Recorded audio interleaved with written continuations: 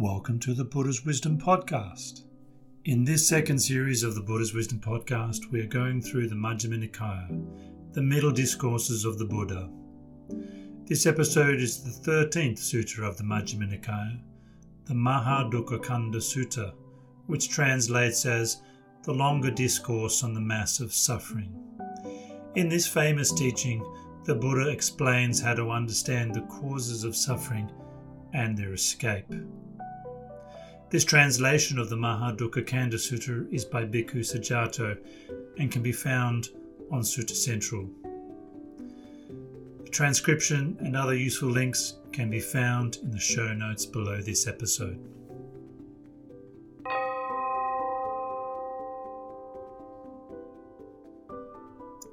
The Mahadukkhakkhanda Sutta, the longer discourse on the mass of suffering. So I have heard. At one time the Buddha was staying near Savatthi in Jeta's Grove, Anathapindika's monastery. Then several mendicants robed up in the morning and, taking their bowls and robes, entered Savatthi for alms. Then it occurred to them, "It's too early to wander for alms in Savatthi. Why don't we go to the monastery of the wanderers of other religions?" Then they went to the monastery of the wanderers of other religions and exchanged greetings with the wanderers there. When the greetings and polite conversation were over, they sat down to one side. The wanderers said to them, "Reverence, the ascetic Gotama advocates the complete understanding of sensual pleasures, and so do we. The ascetic Gotama advocates the complete understanding of sights, and so do we. The ascetic Gotama advocates the complete understanding of feelings, and so do we. What, then, is the difference between the ascetic Gotama's teachings and instruction and ours?" Those mendicants neither approved nor dismissed that statement of the wanderers of other religions. They got up from their seat thinking, "We will learn the meaning of this statement from the Buddha himself." Then after the meal, when they had returned from alms round, they went up to the Buddha, bowed, sat down to one side, and told him what had happened. The Buddha said, "Mendicants, when wanderers of other religions say this, you should say to them, 'But reverence, what's the gratification, the drawback, and the escape when it comes to sensual pleasures? What's the gratification, the drawback, and the escape when it comes to sights? What's the gratification, the drawback, and the escape when it comes to feelings?" Questioned like this, the wanderers of other religions would be stumped and, in addition, would get frustrated. Why is that? Because they're out of their element. I don't see anyone in this world, with its gods, Maras and Brahmas, this population with its ascetics and Brahmins, its gods and humans, who could provide a satisfying answer to these questions except for the realized one, or his disciple, or someone who has heard it from them. And what is the gratification of sensual pleasures? There are these 5 kinds of sensual stimulation. What 5? Sights known by the eye that are likeable, desirable, agreeable, pleasant, sensual and arousing. Sounds known by the ear. Smells known by the nose. Tastes known by the tongue. Touches known by the body that are likeable, desirable, agreeable, pleasant, sensual and arousing. These are the 5 kinds of sensual stimulation. The pleasure and happiness that arise from these 5 kinds of sensual stimulation, this is the gratification of sensual pleasures. And what is the drawback of sensual pleasures? It's when a gentleman earns a living by means such as computing, accounting, calculating, farming, trade, raising cattle, archery, government service, or one of the professions. But they must face cold and heat, being hurt by the touch of flies, mosquitoes, wind, sun, and reptiles, and risking danger from hunger and thirst. This is a drawback of sensual pleasures apparent in this very life, a mass of suffering caused by sensual pleasures. That gentleman might try hard, strive, and make an effort, but fail to earn any money. If this happens, they sorrow and wail and lament, beating their breast and falling into confusion, saying, "Oh, my hard work is wasted. My efforts are fruitless." This too is a drawback of sensual pleasures apparent in this very life, a mass of suffering caused by sensual pleasures. That gentleman might try hard, strive, and make an effort and succeed in earning money. But they experience pain and sadness when they try to protect it, thinking, "How can I prevent my wealth from being taken by rulers or bandits, consumed by fire, swept away by flood, or taken by unloved heirs?" And even though they protect it and ward it, rulers or bandits take it, or fires consume it, or a flood sweeps it away, or unloved heirs take it. They sorrow and wail and lament, beating their breast and falling into confusion. What used to be mine is gone. This too is a drawback of sensual pleasures apparent in this very life, a mass of suffering caused by sensual pleasures. Furthermore, for the sake of sensual pleasures, kings fight with kings, aristocrats fight with aristocrats, Brahmins fight with Brahmins, and householders fight with householders. A mother fights with her child, child with mother, father with child, and child with father. Brother fights with brother, brother with sister, sister with brother, and friend fights with friend. Once they've started quarrelling, arguing and disputing, they attack each other with fists, stones, rods and swords, resulting in death and deadly pain. This too is a drawback of sensual pleasures apparent in this very life, a mass of suffering caused by sensual pleasures. Furthermore, for the sake of sensual pleasures, they don their sword and shield, fasten their bow and arrows, and plunge into battle, massed on both sides, with arrows and spears flying and swords flashing. There they are struck with arrows and spears, and their heads are chopped off, resulting in death and deadly pain. This too is a drawback of sensual pleasures apparent in this very life, a mass of suffering caused by sensual pleasures. Furthermore, for the sake of sensual pleasures, they don their sword and shield, fasten their bow and arrows, and charge wetly plastered bastions, with arrows and spears flying and swords flashing. There they are struck with arrows and spears, splashed with dung, crushed with spiked blocks, and their heads are chopped off, resulting in death and deadly pain. This too is a drawback of sensual pleasures apparent in this very life, a mass of suffering caused by sensual pleasures. Furthermore, for the sake of sensual pleasures, they break into houses, plunder wealth, steal from isolated buildings, commit highway robbery, and commit adultery.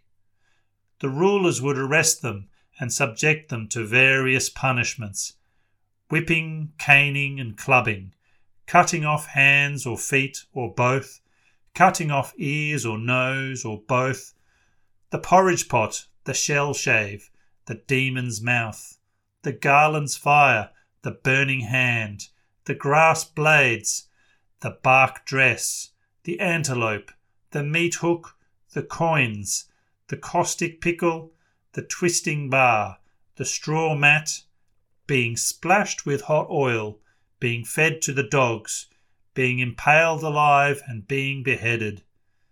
These result in death and deadly pain.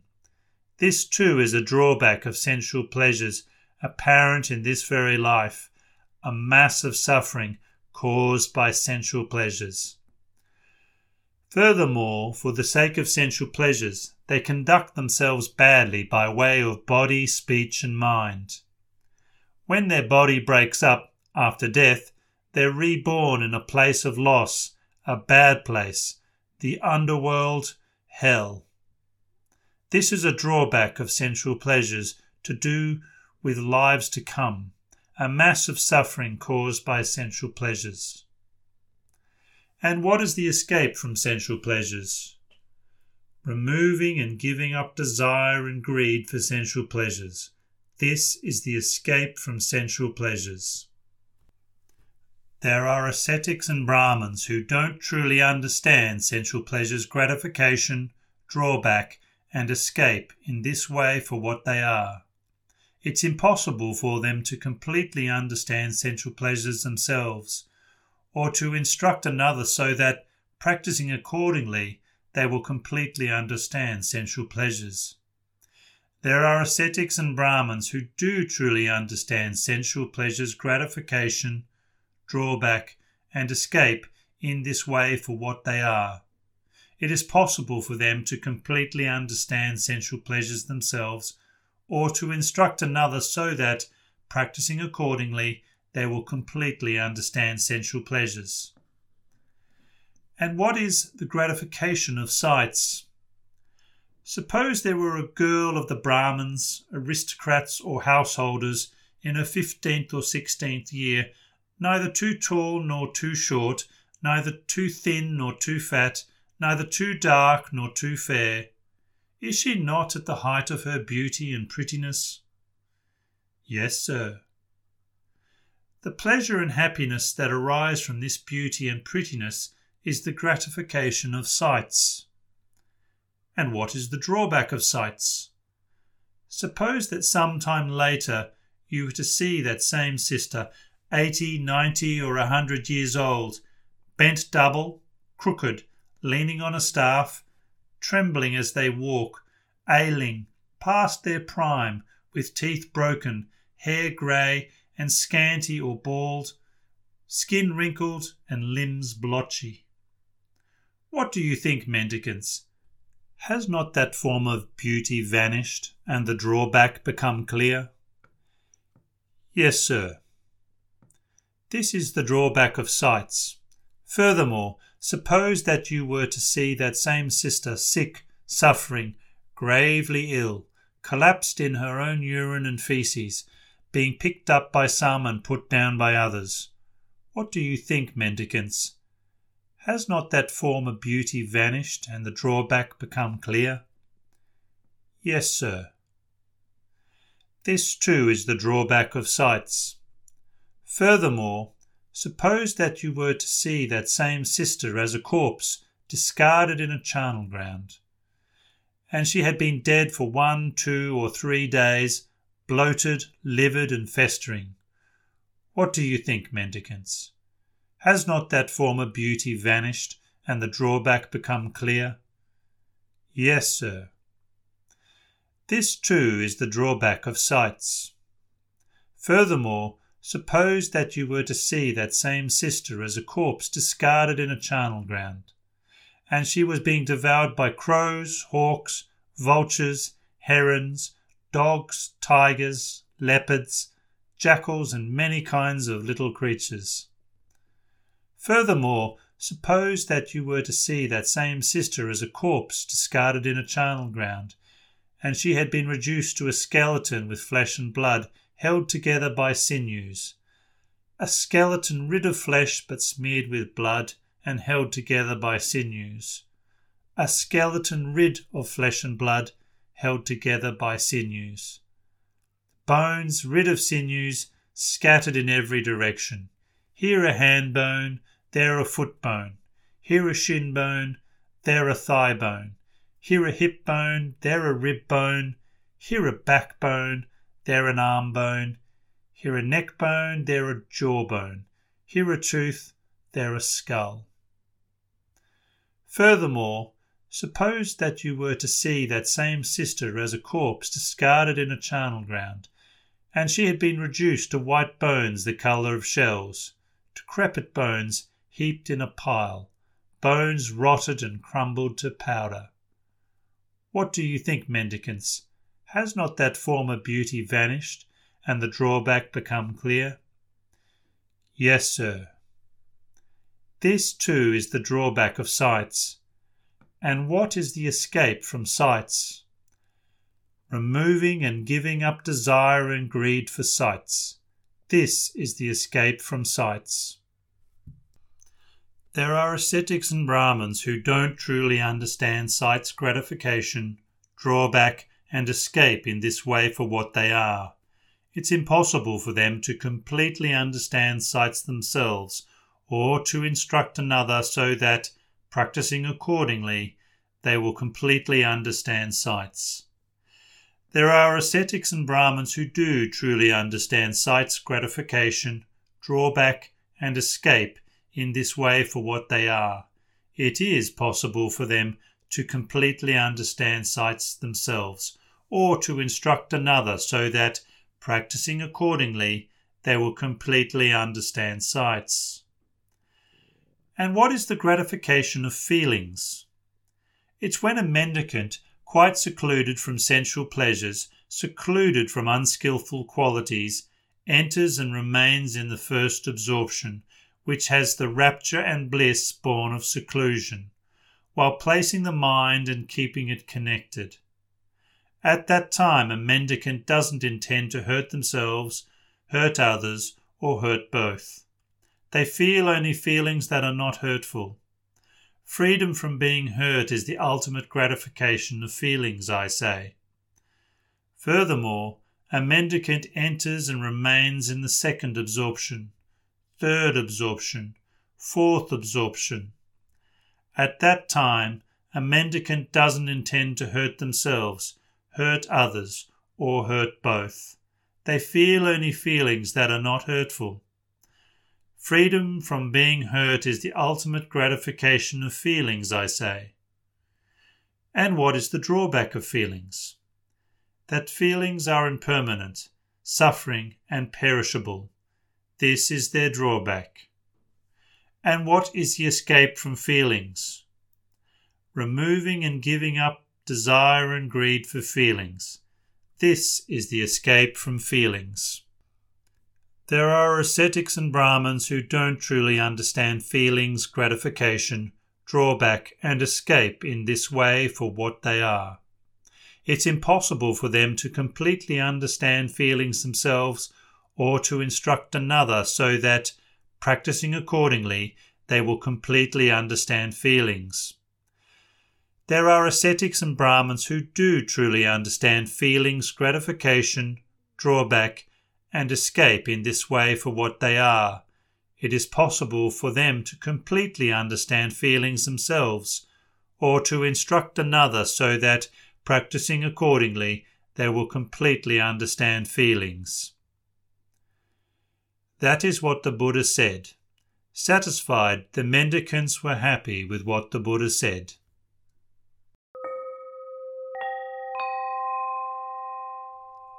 That ends the Sutta reading of the Mahadukkhakkhanda Sutta. If you've enjoyed listening to the Buddha's Wisdom podcast, please subscribe via your favourite podcast player to get easy access to future episodes.